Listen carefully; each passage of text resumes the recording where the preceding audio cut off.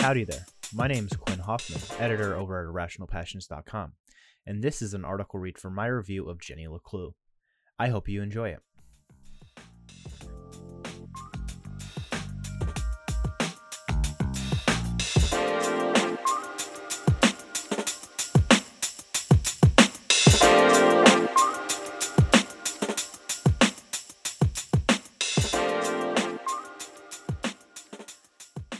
Mystery stories have always grabbed my interest.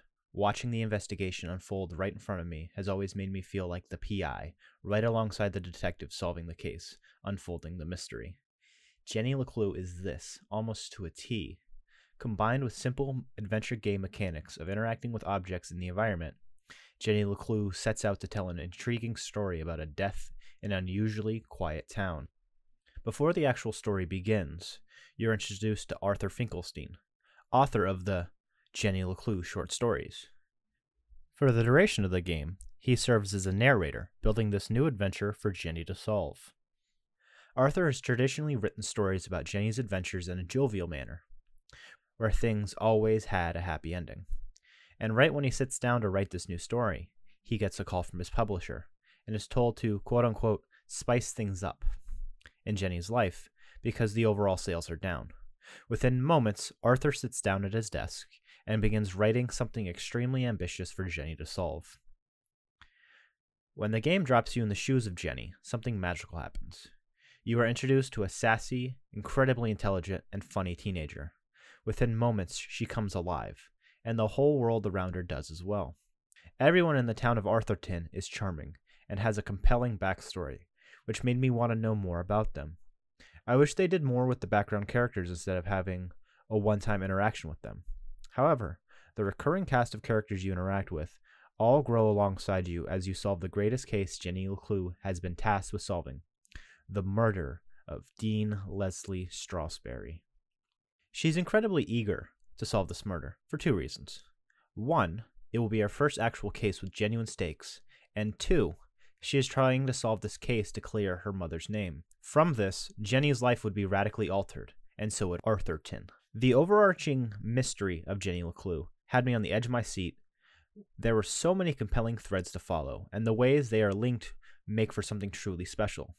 The murder of Leslie Strasberry shakes the whole town to its core, and with Jenny's mom being arrested for it, it allows for Jenny to uncover the disturbing truths about Arthurton and really understand the forces at play inside the town. This case takes Jenny to familiar places, as well as spaces she wouldn't have gone to before because she was scared of them. While this isn't her first venture in the town, her comments about some spaces make it feel familiar to her, unlike others.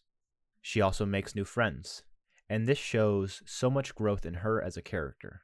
When Jenny is first shown off to us, she is a bit egotistical, trying to be the smartest person in the room, all while being incredibly charming. Near the end, there was a genuine moment between her and her newfound friend Susie Glatz, which made me well up in tears.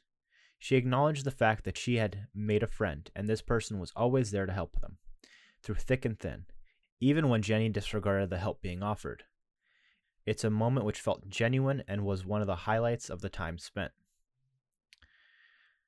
During the time you are exploring the areas, you sometimes stumble into a conversation or a call from help from Susie.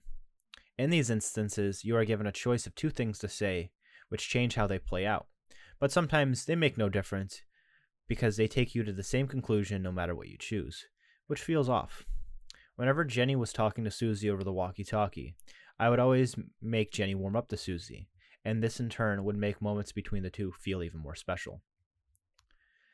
There's so much that I adore about this game, and it's honestly something that I fell in love with over the 10 to 12 hours I spent with it. Every moment felt good, whether it was the moment-to-moment gameplay of exploring environments, or having the jolly and earnest conversations with the residents of Arthurton. However, all journeys must come to an end, and Jenny LeClue's ending is frustrating, with no definitive ending, and just ending on a cliffhanger right when the narrative was getting interesting and more complex from where it started. Its ending left me confused and somewhat upset. Everything which was being built up was just over. I wanted to know how this mystery ended, because the story and characters made me so incredibly invested in what was happening in their world. Closing comments. Jenny LeClue is a game which had its hooks in me almost immediately. Everything about the world and characters made for a truly remarkable experience in Arthurton. This, tied with a murder mystery with a young and eager detective trying to uncover the truth, had me on the edge of my seat. The pacing helped make the storytelling truly fantastic, but the sudden and abrupt ending left a sour taste in my mouth.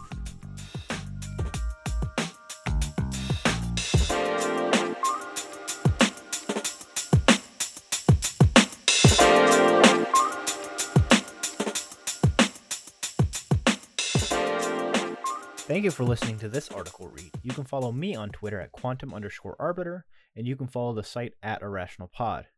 Please subscribe to the Irrational Passions Presents on podcast services around the globe to find more content like this.